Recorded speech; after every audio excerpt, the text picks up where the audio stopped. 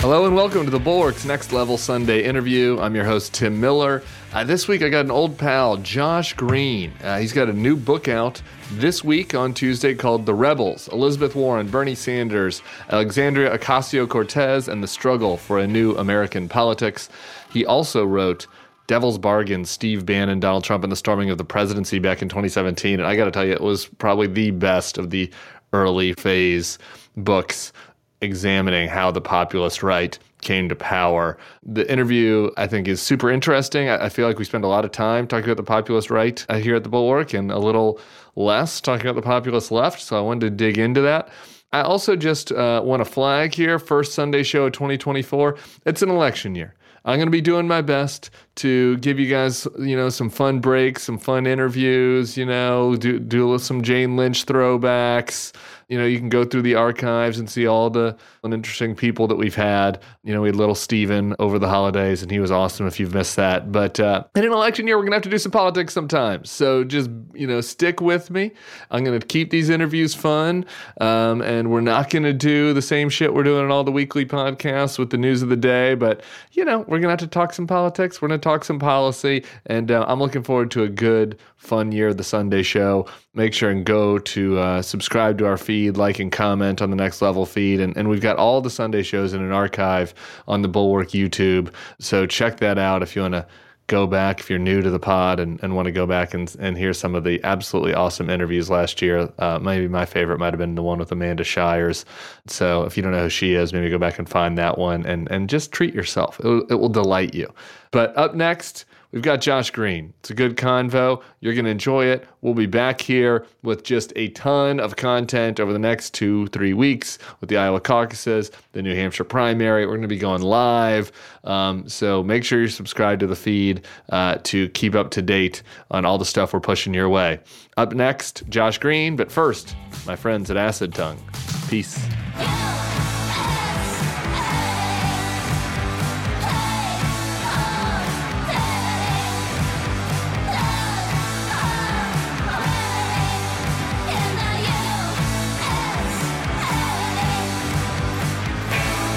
Hello and welcome to the Bulwark's Next Level Sunday interview. I'm your host, Tim Miller. We're doing populism today with my buddy Josh Green. I'm excited about this. He has a new book out in 2 days on Tuesday, so pre-order it. It's called The Rebels, Warren, Sanders, AOC, and the Struggle for a New American Politics. He also wrote, I think, probably the best, at least OG era book about the rise of the Donald Trump and the populist right. It was called Devil's Bargain, Steve Bannon, Donald Trump, and the Storming of the Presidency. So we'll talk about those guys a lot. But Josh, thanks for doing this, brother. Great to be with you. We spend a lot of time on the material mined by your last book, Devil's Bargain. So, maybe we'll get to that a little bit on the back half. But not as much Bulwark time is spent on the populist left. We live in a fragile détente with one another, with our common foe. But yes. I think it's good from time to time to kind of dig into it. So, and I think we might have some disagreements on the assessment of the political power of this faction. But before we get into that, I just want you to kind of make the case for yourself. What's the elevator pitch on the Rebels, and what was your main takeaway? Well, as you know, my last book was on Trump and Bannon and the rise of the populist right. And I weirdly had kind of known those guys before they were, especially Bannon, before they were big political figures. And so I was kind of there for the whole elevator ride from like obscurity to the White House and kind of wrote that up. But, I come out of the kind of lefty policy journal world, the Washington Monthly, places like that. So I'd always been interested in the left. And for a long time, I was a columnist for the Boston Globe. So I kind of gotten to know Elizabeth Warren like back before, back when she was just the TARP cop oversight, before she was really like nationally famous. And I'd always thought, like in my mind, that the most important political event in like my adult lifetime was the 2008 financial crisis, that it created this huge fracture in the country that, I could see anytime I was out on the campaign trail. Obviously, it had this big effect, giving rise to like the Tea Party and then the MAGA movement and Trump. But I'd always thought that it had an equally important effect on the left. And like that was the book I'd always wanted to write. And that's what The Rebels is. It's basically a kind of a modern history of the Democratic Party and how it kind of turned itself over to Wall Street beginning in like 1980. with catastrophic effects that led to the financial crisis, which in turn gave rise to this kind of brand of lefty populist politician that really hadn't existed in America for decades and decades. Like Warren was the first one, like in my adult lifetime, to come out and like openly, publicly attack a Democratic president, a Democrat willing to kind of do that. You know, eventually she kind of gave rise to Bernie, and people could see that this left populism, especially like economic populism, like really had life. And, you know, you were out obviously in the 2016 election, and whether it was at like Sanders rallies or Trump rallies, like this was the thing that like excited people. And there was this kind of crossover, like you would be at a Trump rally. As a reporter, you always ask, who's your second choice? Like for a lot of people, it was Bernie. And if I was at a Bernie rally, like in a normal town, not like a college campus or something, but like out in, you know, small town Iowa, you ask a working class guy, like, who's your second choice? Like it usually wasn't like Joe Biden, it was Donald Trump. And so really this book is kind of the flip side of the coin to the last book I wrote. And I think it's important because the interesting thing about this movement is that it really kind of failed in 2020. Neither Warren nor Bernie got elected president, yet at the same time, it kind of succeeded because Biden has really taken up the lefty agenda. And the fact that he's even competitive, like a wheezing old guy like this who like nobody really wants to be the Democratic nominee, the fact that he's running neck and neck with Trump and that the economy is in such great shape, even though polls don't reflect it yet, I think really owes to the fact that he took up the agenda, you know, a plan designed by populist progressives, used that to respond to the kind of COVID crash. And here we are today with, you know, record high stock market, low unemployment, crappy consumer sentiment, yes, but it's sort of trending in the right direction. So I think if Biden gets reelected, he's going to owe a lot to my characters. Okay, well, you're trying to drag me right into our area of disagreement. I figured I'd start out that way. With the populist strength. So we'll argue about how much Biden acceded to the lefty agenda here in a second. But the thing I was most intrigued about your book, it's kind of always the case. Those of us who like live these normal politics, like I like the flashback stuff, the stuff I didn't like know as well. And so you take us all the way back to Jimmy Carter. And I kind of know nothing. I mean, nothing is overstated, but as you know, I don't know a political expert's worth amount about the Jimmy Carter presidency, right? Yeah. This is sort of the defining line before my time. And you know, not a ton of books have been written about the old Jimmy Carter presidency either. So he's kind of in a donut hole for me, a little bit of my knowledge. And it was interesting to read, you know, kind of where you sort of set the germs of this, you know, populist left movement is that Carter having much more sympathies towards that side of things, at least on the economic side, and getting basically bullied by more of a pro-corporate Democratic lobby and Democratic House. So anyway, tell that story and kind of draw the line from there up to the financial crisis. To me, so I'm going to start my answer in 2009 because this is where the kind of germ of the book came from. I was working at The Atlantic at the time, and I did like the kind of long, flowery magazine profiles. And Tim Geithner, who was the Treasury Secretary at the time, like allowed me to kind of embed with him for 6 months. Like nobody does that anymore. Like they're all afraid of reporters now. But back then it was just normal. They're worried that they get the Tim Alberta, Chris Licht treatment where like he's like he's doing push-ups or something. While Tim's ruined it for everybody. Yeah. But back then, you know, so I was kind of embedded with Geithner, and like these guys thought they were crushing it. You know, they were responding to the financial crisis and they bailed out the banks and we didn't have a second Great Depression. And yet, in the time I spent with him, it was clear that like people were fucking furious. Just like normal people, like the fact that like Goldman Sachs survived and grew like didn't count for shit. And you know, the fact that like people were losing their houses and like we had 7 years of like austerity and job growth hadn't returned. Like the entire middle class was kind of being ignored. And, you know, there's a scene in the book where I'm kind of sitting with Geithner and like, this was right in like February, I think of 2010. When you know, Ted Kennedy had died and his seat had been won by a Republican, Scott Brown. It looked like it was going to blow up Obama's whole agenda. And like Geithner was just like, I don't understand what's happening. Like we did great. Like why isn't the American populace, you know, like kind of rallying behind us? And to me that had always been like if you look at what happened over the next 10 years of politics on the right but on the left, you know, it all kind of goes back to that crisis. And so to answer that question, like I kind of like went back and looked at, well, how did it become the case that the Democratic Party, historically the party of like workers and unions and all that, had gotten so in bed with Wall Street that guys like Geithner were kind of running Democratic administrations, and a Goldman Sachs CEO could serve in a Democratic administration, same way they always could in a Republican administration. Like, how do they wind up that ignorant to like the political costs of like governing in this way? And the answer to that question took me all the way back to the late 1970s in the Carter White House, and did a bunch of archival research and geeked out on this. But I do think it's kind of like the coolest chapter in a way. The answer was Carter, in the late 70s was beset by, high inflation, like rising unemployment, like, oil crisis, all that mess. And Democrats really just didn't have an answer to get out of it. And he wasn't a very good politician, and he was kind of stuck. And, the Fed back then was kind of stuck. They couldn't bail him out. And so what ended up happening was the business groups had kind of, newly organized in opposition to Ralph Nader, had come up with this idea of capital formation. Is basically supply side economics. Nice. Yeah. It was sort of an interest group for kind of Wall Street, but they sold Democrats, a lot of them at the grassroots level, a lot of congressional members, on the idea that, hey, the thing to get us out of this economy is to like wildly cut taxes, cut the capital gains tax, like hand the farm over to Wall Street.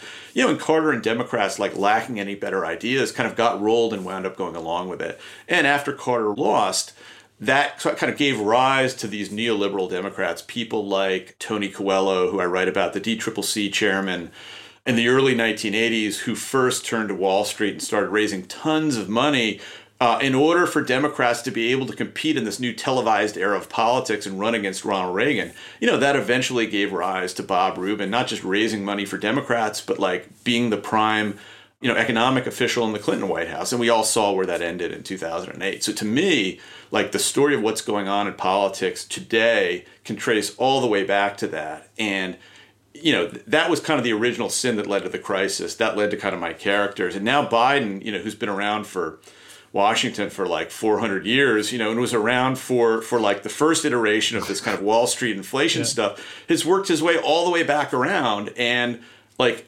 ironically enough, taken up at least the economic agenda of a lot of these new folks on the left, these populists. Yeah, Biden being so hostile to Elizabeth Warren initially and her ideas on the bank and the bankruptcy reform is a good little anecdote from the book. Yeah, he's kind of a dick to her, actually. In her first I was going to not use that word, but since you've used it, yes, absolutely. Yeah. And the thing is, like, I've been around Washington long enough to remember when, like, Biden used to be talked about. I think Bob Dole called him, like, the senator from corporate America, because like he represented Delaware, and their whole economy is just like giveaways to large corporations. It's like he hated Elizabeth Warren back when she was a finance professor, and it was like super sexist and trolled her in hearings and all of that. And so there's a certain irony and serendipity, the fact that he's kind of come around and taken up large parts of her economic agenda, and like whether or not he gets reelected, I think is going to depend in part like on whether that agenda works. So I think, for all the liberal doomerism we see on, Twitter and Blue Sky and like God knows what other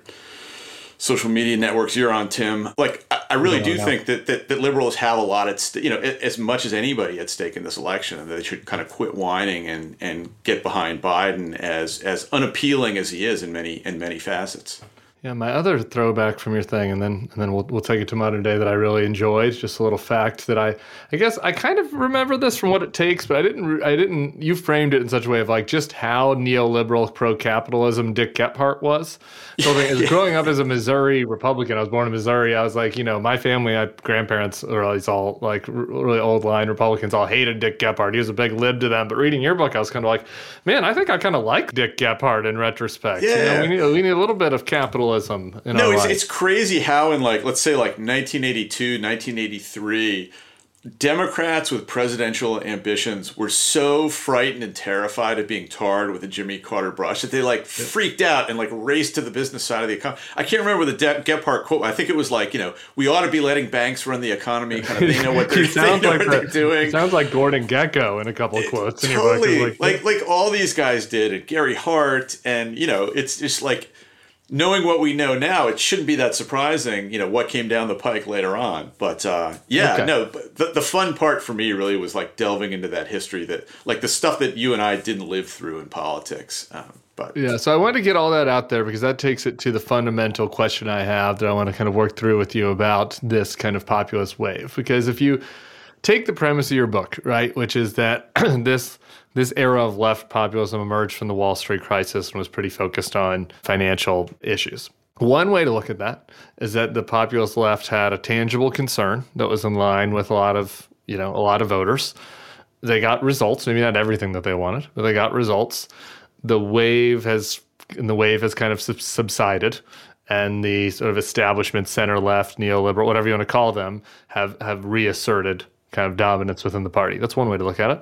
Another way to look at it is that was like the tangible concern that kicked off this like long-term, political movement that is like akin to kind of the right-wing populism, and that, maybe they aren't in power now, but they have, they've taken over certain corners of the party, and slowly but surely when it comes to 2032, we'll have, a fully formed lefty populist running the Democratic Party. Like which one of those trajectories do you feel like more aptly? Is trajectory A, that's the Tim trajectory, that like they've kind of had their moment and like, because I'm mostly on board. They're both caricatures. They're both caricatures, yeah, right? No, okay. I'm more on the former side, yeah. Okay, good. I'm more on the latter side, except the bit about, like, one of these lefties is going to run for president in 2028 and win, because I don't think that's the case. My kind of thesis, and it's just unassailable, Tim, you're going to have to come around to it, is that economic populism is the unifying thread in democratic politics. It's what brings moderates and progressives together while also pulling in, like, indies and even some Republicans. Like, it's the thing that attracts majoritarian support. If you take it out of the sort of carapace of like a radical like Bernie Sanders or even Elizabeth Warren, certainly AOC, when you put stuff like minimum wage on the ballot or a wealth tax or, poll people, whatever, these are very popular ideas. And my 25 years or whatever reporting on democratic politics, like in Washington, but especially kind of out on the campaign trail and out in the States, is the closer Democrats hew to kind of that version of what progressive liberal politics look like, the more successful they are. But the fatal flaw that these lefty progressives have, and I write about this in The Rebels, is that, by the time they got to 2020, like Trump poisoned a lot of liberal brains. Like I saw this up close, and for much of the left, poisoned some moderate Republican libertarian. Definitely, well. Definitely. It's made your career. But for much of the left, I mean, definitely Warren and Sanders, like early on in their lives, and this is sort of the story I tell about each of them in the book, like their main focus was economic populism. Like Bernie used to get whacked, right, when he ran for president, because every answer went back to economic injustice and this and that.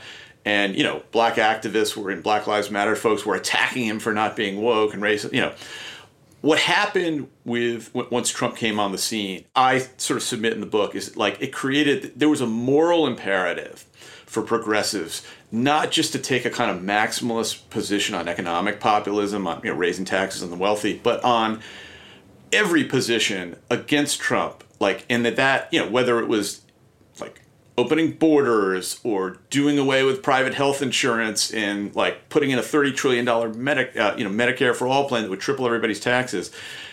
And that kind of superseded basic electoral concerns. And I think that's why you saw, I was sort of embedded with Warren in like the fall of 2019, kind of for the book. And for a brief moment there, she was like leading all the polls, if you remember this, fall of 2019. Of course. Me and Bill Kristol were on a conference call at that. I have a very vivid memory of a conference call between me and Bill Kristol in like around this time, fall of 2019, where we're saying to each other, so can we support Warren? We can support Warren. We can support Warren. He's like, we can support Warren, right? I'm like, yeah, I think we can. And then he's like, and it's kind of like, maybe actually we'll be needed more if it's Warren. And I was like, yeah, we probably will be needed more if it's Warren. Okay, whatever. It's Warren. Warren will be fine. And the reason you guys never actually had to make that choice was because, rather than the race just being about like, hey, let's do a wealth tax, like let's get kind of shit under control in the economy and get rid of Trump, all of the lefties sort of pushed each other into like, no opponent to my left. And so next thing you know, we're like debating these absurd plans about like passing Medicare for all and who would pay for it and all these little kind of, policy riders and so on for a plan that has no hope of ever being enacted. And I think it scared people. I mean, you had, early on in that fall, you had Warren leading the polls. She kind of declined a little bit, partly because people realized, like, the woman who has a plan for everything doesn't have a realistic plan to pay for Medicare for all. Right. And, like, do I really want to risk this? Then for a while, kind of Bernie took off, but he ran into the same problem. At the end of the day in 2020, what Democrats wanted was, who is the safest pair of hands to pry Donald Trump out of the White House? And that wound up being Joe Biden. I think it was always going to be kind of Joe Biden. And the lesson in that for Democrats is that, like, people don't want radicals running the government. Like, they like your economic populism, but they don't want radicals running the government. And so, to answer your kind of question about, are we going to have this kind of wild lefty progressive populist running in the future? I don't think we ever will. But I think that Joe Biden was the best thing that could have happened to progressive populists, because a President Joe Biden, managed to, like, instantiate a lot of, like, big lefty policies that I don't think a President Warren or a President Sanders, like, ever could have managed, because they would have seemed too scary. Like, yeah. Joe Manchin was not going to be hopping on board with Bernie's plan for anything, but he was for Joe Biden. And, progressives wound up with a, $300 million climate bill, even though it was pitched as inflation reduction. And so from a policy standpoint, like, I think that Biden has actually, like, been a great victory for a lot of these people on the progressive left. And the fact that Bernie is not running against him, Warren is not running against him, AOC is not running against him, I think is a recognition on their part of the same thing, that he's really, like, not the guy they love, but getting the job done on a lot of their policy concerns. So I want to poke a little bit of a hole in the Biden thing next, but I want to go back just really quick about the electoral prowess part of this, because it sounds like we have an agreement on this, that they don't have that much long-term electoral prowess. And I think that part of the reason is, and this is where I do agree with one of your statements, is that, you can get a united front within the Democratic Party on some populist economic issues, like you're talking about the wealth tax, the minimum wage increase. I mean, I don't know if you can get, the bulwark former moderate Republican types of our coalition on with the wealth tax, but, like, you could surely get us on board with a tax increase for people making over $400,000 a year or whatever. You know what I mean? If you want to give me throw a couple extra points on the death tax, to punish the Nepo babies, like, you're going to get most of us on board with it. Like, so even the more conservative side of the coalition will get on board for much of this stuff. Maybe not everything, but the problem is once you get beyond that in the populist element to it, into foreign policy and cultural issues. And I think one weakness of left populism compared to right populism is that on the right, you have mostly a homogeneous group, right? It's like mostly working class whites and, like, kind of bitter professional class whites, right? Like, who all hate. I know the type. Yeah, who all hate institutional elites, right? Like, yeah. and so they're, like, going to be mostly united, maybe not on every single thing, but like broadly on the agenda. Like, the left is this kind of motley crew of, like, union guys and economic populists and intersectional Harvard neo-Marxists and, like, Black Lives Matter, identity politics types. Like, is it possible to cobble together that coalition in order to create the kind of power that we've seen from the right populists? Like, I really just don't think so. At least not now. I think, we have proof that it is, right? Because Joe Biden basically embraced that agenda in 2020, and then, like, to everybody's surprise, kind of instituted even more of it than I think most people, including, like, Warren and Sanders, would have imagined a couple of years ago once he became president. So you don't necessarily need, like, a populist agenda to unify Democrats. Like, the big unifier of Democrats right now is Donald Trump. And, right. Maybe in 2028 it'll be, like, I was going to say Ron DeSantis, but, like, no. Donald Trump Jr. Donald Trump Jr., there you go, or Ivanka or something like that. But I think that, if you're looking to, like, Bernie or Warren to run in 2028, no, I totally agree with you. But I think the future of this, like, strain of progressive politics, Biden showed that, like, it has to be carried forward by a normie politician. So I could totally see, like, a Ralph Warnock or a Gretchen Whitmer, like, running on these same economic policies. And yet, because they are coded as kind of normal mainstream Democrats who actually have more appeal than probably Joe Biden does, to, minorities, women, et cetera, they really do have the capacity to unify the Democratic Party around this kind of agenda, like in a way that would have seemed unrealistic 10 years ago. Right, but part of the reason why they're coded as normie Democrats is because they act normal.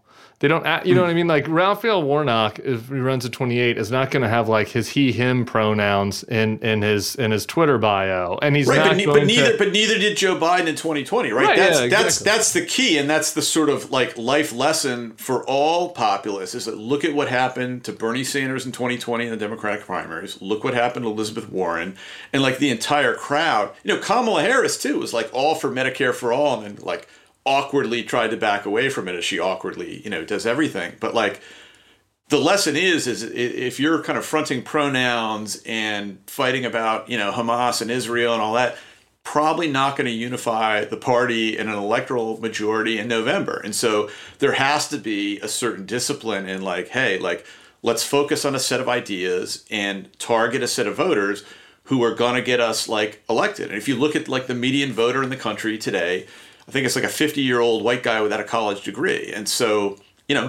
you can't just appeal to the people who follow you on social media. Like there has to be, Democrats have to find a way to have a broader tent movement than that. And they were able to do it in 2020, partly because Trump unified them and Biden seemed like the safest guy to get the job done.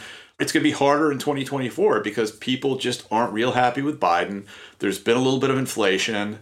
There's the war in Israel going on, like people are cranky. And Trump, as you guys said in the podcast with Bill Chris, like he's kind of receded into the background for a while.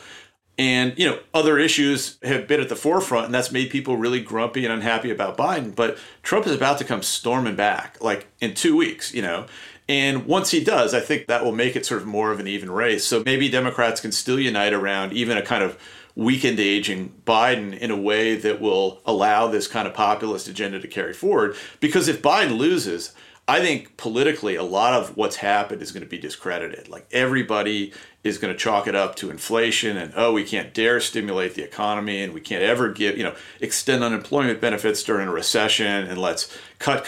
Let's go right back to the kind of austerity that was so popular like in the 1990s. And like, that's not a winning recipe for Democrats. Or for working people. Okay. So I need to defend my centrist dignity in liking Joe Biden after you've just just pitched him as a Trojan horse for the Elizabeth Warren populist agenda. Because I don't think that that's really true. I think he has done some things. You're right. I think that on the theme of the book, on the anti-Wall Street stuff, on the more Keynesian, whatever you want to say, the more spending, injecting stimulus into the economy in a way that Obama even didn't. Grant you that. But like, let's look at what he didn't do. And you've already mentioned Medicare for all. He didn't do that. He's not a Green New Deal Democrat. We're drilling more than ever. He's not trying to re-engineer our capitalist system to look more like a Nordic country's capitalist system. He doesn't have a new pronoun, right? We don't have open borders, no matter what Fox tells you. He's not arguing that Palestine should be free from the river to the sea. He did some student loan forgiveness, I guess, more than I would have wanted by executive order, but did not like really go the whole way. We don't have SCOTUS reform. We haven't added states. I would even be for adding states, but there's a lot that he hasn't given them. Well, right. He's also had a 50-50 Senate with, two, are they even Democrats anymore? They're not, right? Sinema and Manchin, I can't keep track of all the Manchin is still a Democrat. Sinema's not. And Angus King, I guess, technically is not either, though he's voted with the Democrats 100%. Okay, yeah. I mean, look, I hear what you're saying, but look, I think if Democrats had, 59 or 60 senators the way they did when I was hanging out with Tim Geithner after the last crisis in 2009, you would see Supreme Court reform. You would see pushes for these new states. You would see a much more robust stimulus and kind of care economy stuff than we wound up getting because Democrats would have the political wherewithal to do that. Now, maybe that would have blown inflation even higher and we'd be in a disaster today. But I don't think that the fact that Biden hasn't put into play the kind of full spectrum crazy lefty agenda doesn't mean that he hasn't been a valuable ally, the most valuable ally for the populist left strain of Democrats. I mean, the way I frame it in the book is all you have to do is look at our last two financial crises, right? after the 2008 crash, I was hanging out with Warren. I was Boston Globe guy, and her job at the time, she was like the bailout policeman, the TARP oversight chairman. And, she went to the Obama people and had this whole laundry list of like middle-class focused things you should do to help recover from this giant economic crash we just had. Stuff like a big stimulus and beefed up unemployment, eviction freeze, small business loans, student debt relief, like all of that stuff. She got none of it. And, the economy was miserable, and it led to, the rise of these kind of populist movements and ultimately Donald Trump.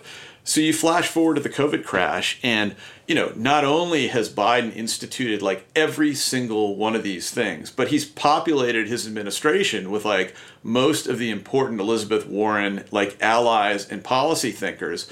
And in fact, like the ideas have been so strong on their own. Like Trump was the first guy that put a lot of these things into practice, right? He was president when COVID hit. I don't know about you. I got a big check in the mail. There were enhanced unemployment benefits. I mean, Trump went full economic populist in a way that like he hadn't, to the frustration of people like Steve Bannon, he hadn't been willing to do at any point up to then in his presidency. And like he almost won re-election. Yeah, he really kind of went half economic populist. Maybe had he gone full economic populist, had he gone even 3/4 economic populist, I think he would have won re-election. But like he didn't do it. But it just goes to show you the power of these policies. Like when you strip away all the kind of Washington, you and me, pointy-headed bullshit, at the end of the day, any winning coalition, Republican or Democrat, has to appeal to like ordinary working people who are like living their lives and trying to get their kids into college and trying to pay their bills and like trying to retire and just doing all the boring stuff that nobody wants to write or tweet about because it doesn't get any engagement. But like at the end of the day, like that's what you got to be able to do. You have to make a convincing case that like people's lives are going to get better, not going to get worse. And like to me, this kind of economic populist agenda, not like pronouns and immigration, is like the secret sauce that can let either party do that. And one of the things that'd be interesting to watch when Trump comes back is like, is he just going to be full on election denier, let's deport everybody? Or, will Bannon and some of these other guys kind of lure him like back onto the path of like, hey, talk to the union worker who like got laid off and wants a bigger paycheck, and go back to some of the anti-Wall Street economic populism stuff that got him elected in the first place in 2016.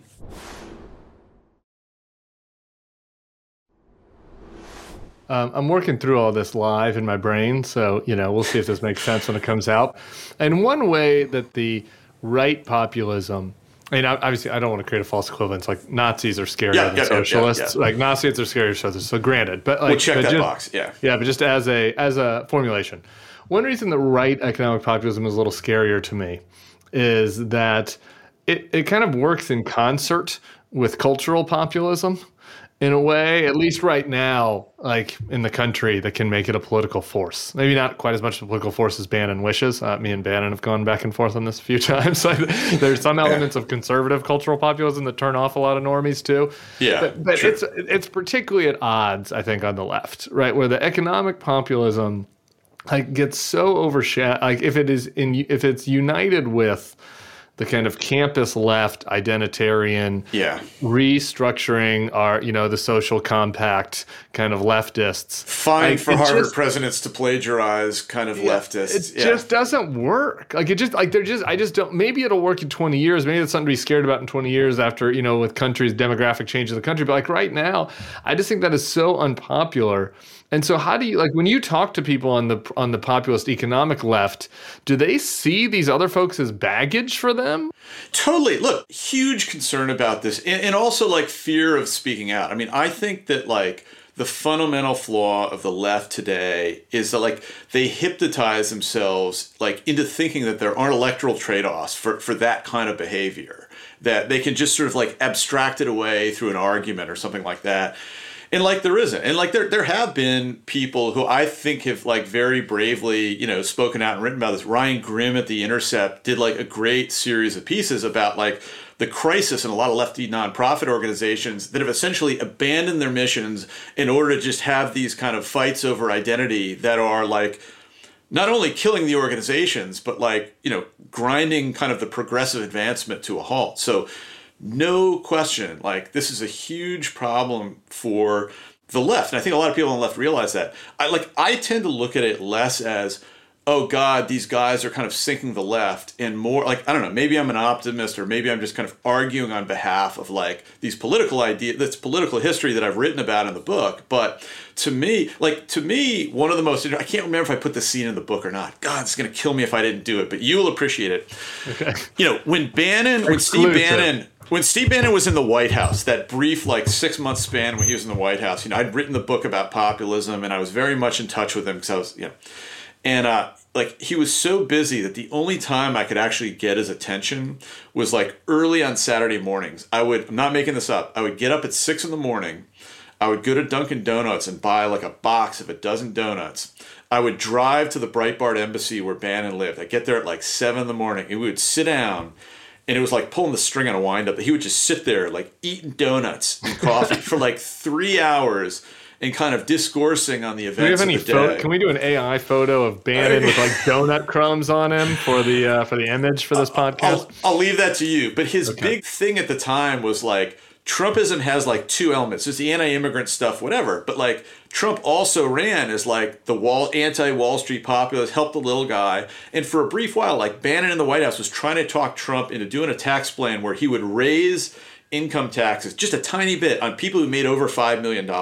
It would be like this signal that would disarm all the lefty attacks about Republicans of the party of the rich. And everybody told him to go to hell. And I think somebody, I don't know if it was like Scaramucci or somebody like leaked on him to Axios, and the idea just sort of crashed right away. But when we were sitting there like stuffing our face with donuts. What a great idea, by the way. Scary great idea. Totally. But while we were sitting there stuffing our face with donuts every Saturday morning, like Bannon's big fear at that time was Elizabeth Warren.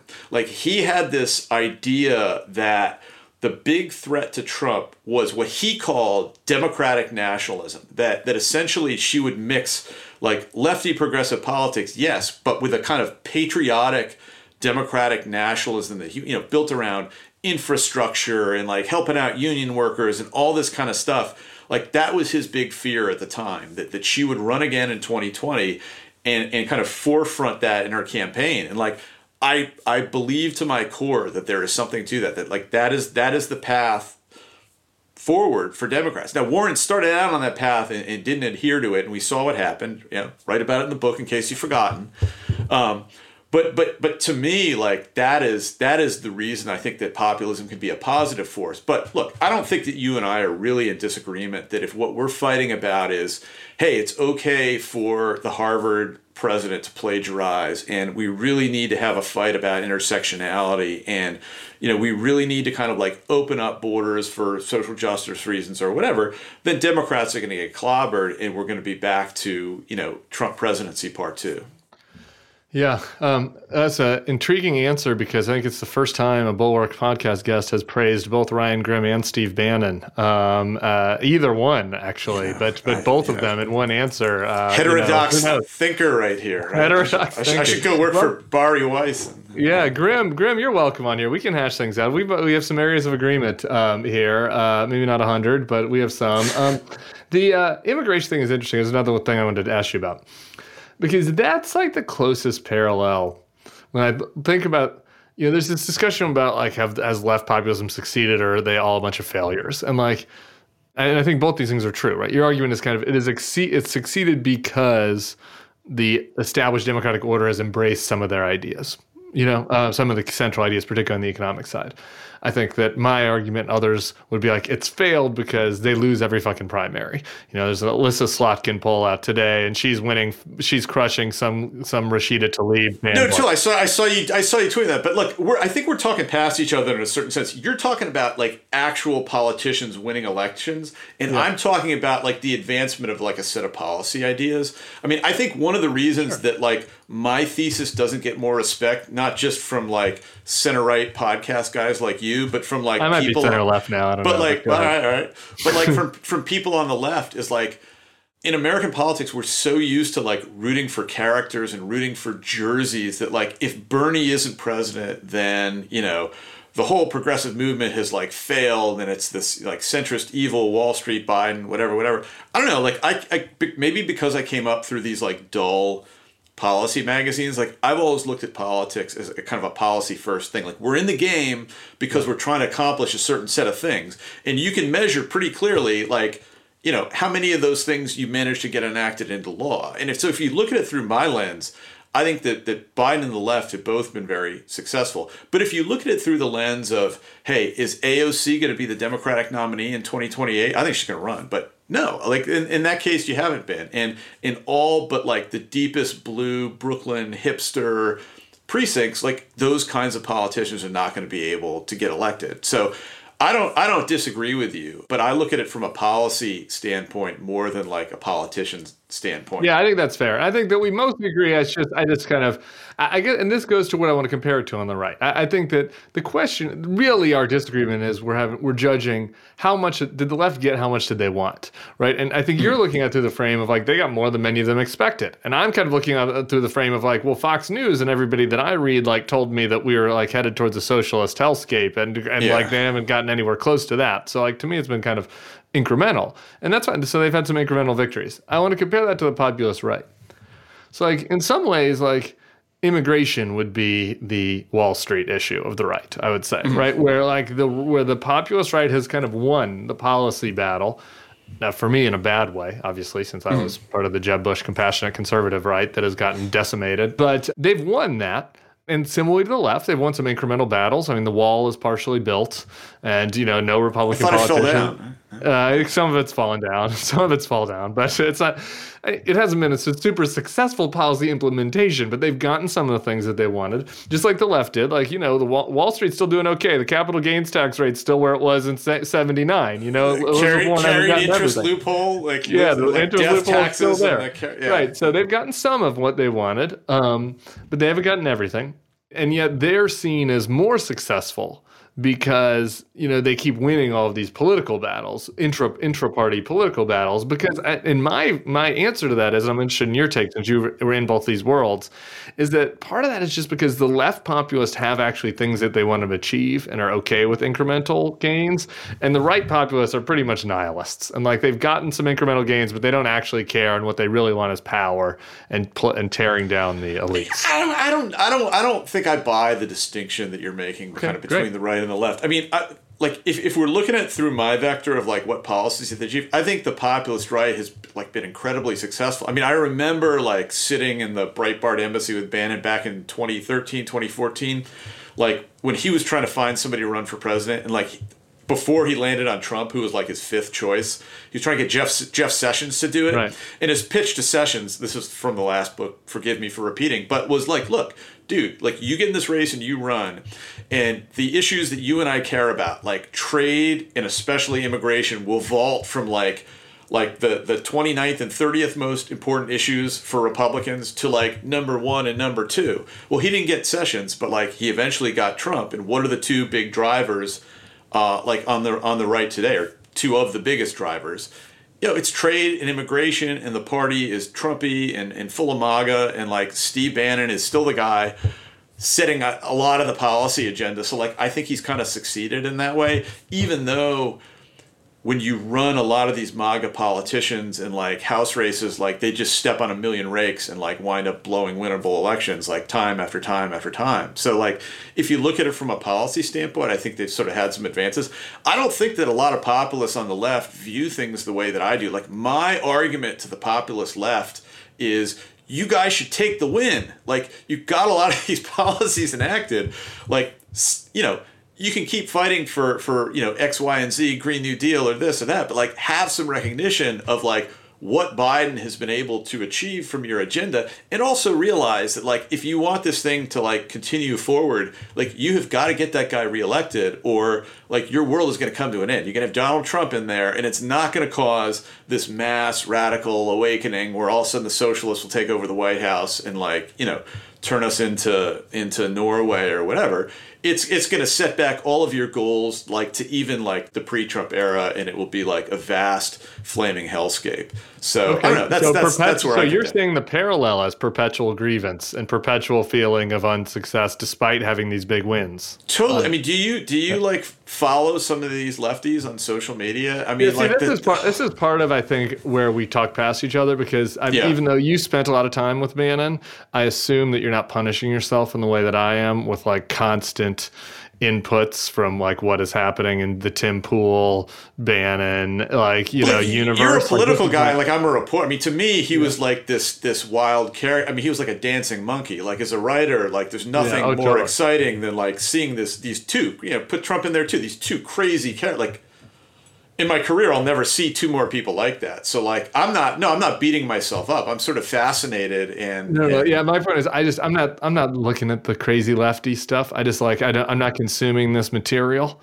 And so maybe I'm just missing, maybe I'm just missing. Right. Dude, you know what I mean? Like I'm not I'm not consuming libs of TikTok, like source material. Look, believe me, it's out there. And I have a hard time. I mean, like I'm social media, Twitter poison too. Like I still am on that site and like read it despite I should know better. And like, so like maybe my view of the left and what it cares about, like, is it perfectly accurate? There are probably a lot of people not on social media who are out there working hard to get Joe Biden elected. But yeah, I mean, if you look at the big fights we're having on the left, it's not really about stuff that is going to kind of broaden the tent and like pull in the Tim Millers of the world to vote for Joe Biden in 2024. I guess not. Maybe you don't need persuading on that front. But like, look, if Biden is going to win again, he's going to have to persuade a lot of people who like are kind of iffy on him that he can kind of do something for them. And like a lot of these fights over Israel and Hamas and over whatever's going on Harvard's campus this week is like, I don't think the issue that's gonna achieve that goal. Any other compare and contrast for us from your time in giving Bannon donuts to calling Elizabeth Warren policy nerds? I mean, obviously that's another big difference. It's just like the type of person that is populating these worlds is quite different, I would say. Maybe you have some observations on that part. I hadn't thought of it in those terms. My brain is racing. Like, what's the equivalent of Matt stuff Boyle. In my face with Bannon donuts? The closest I have in the book, I can't remember what's in there. It's like I did wind up like when she was kind of at the height of her presidential campaign. I went over to Warren's condo in D.C. and she fed me mango lemonade, like she homemade. Like that's her thing.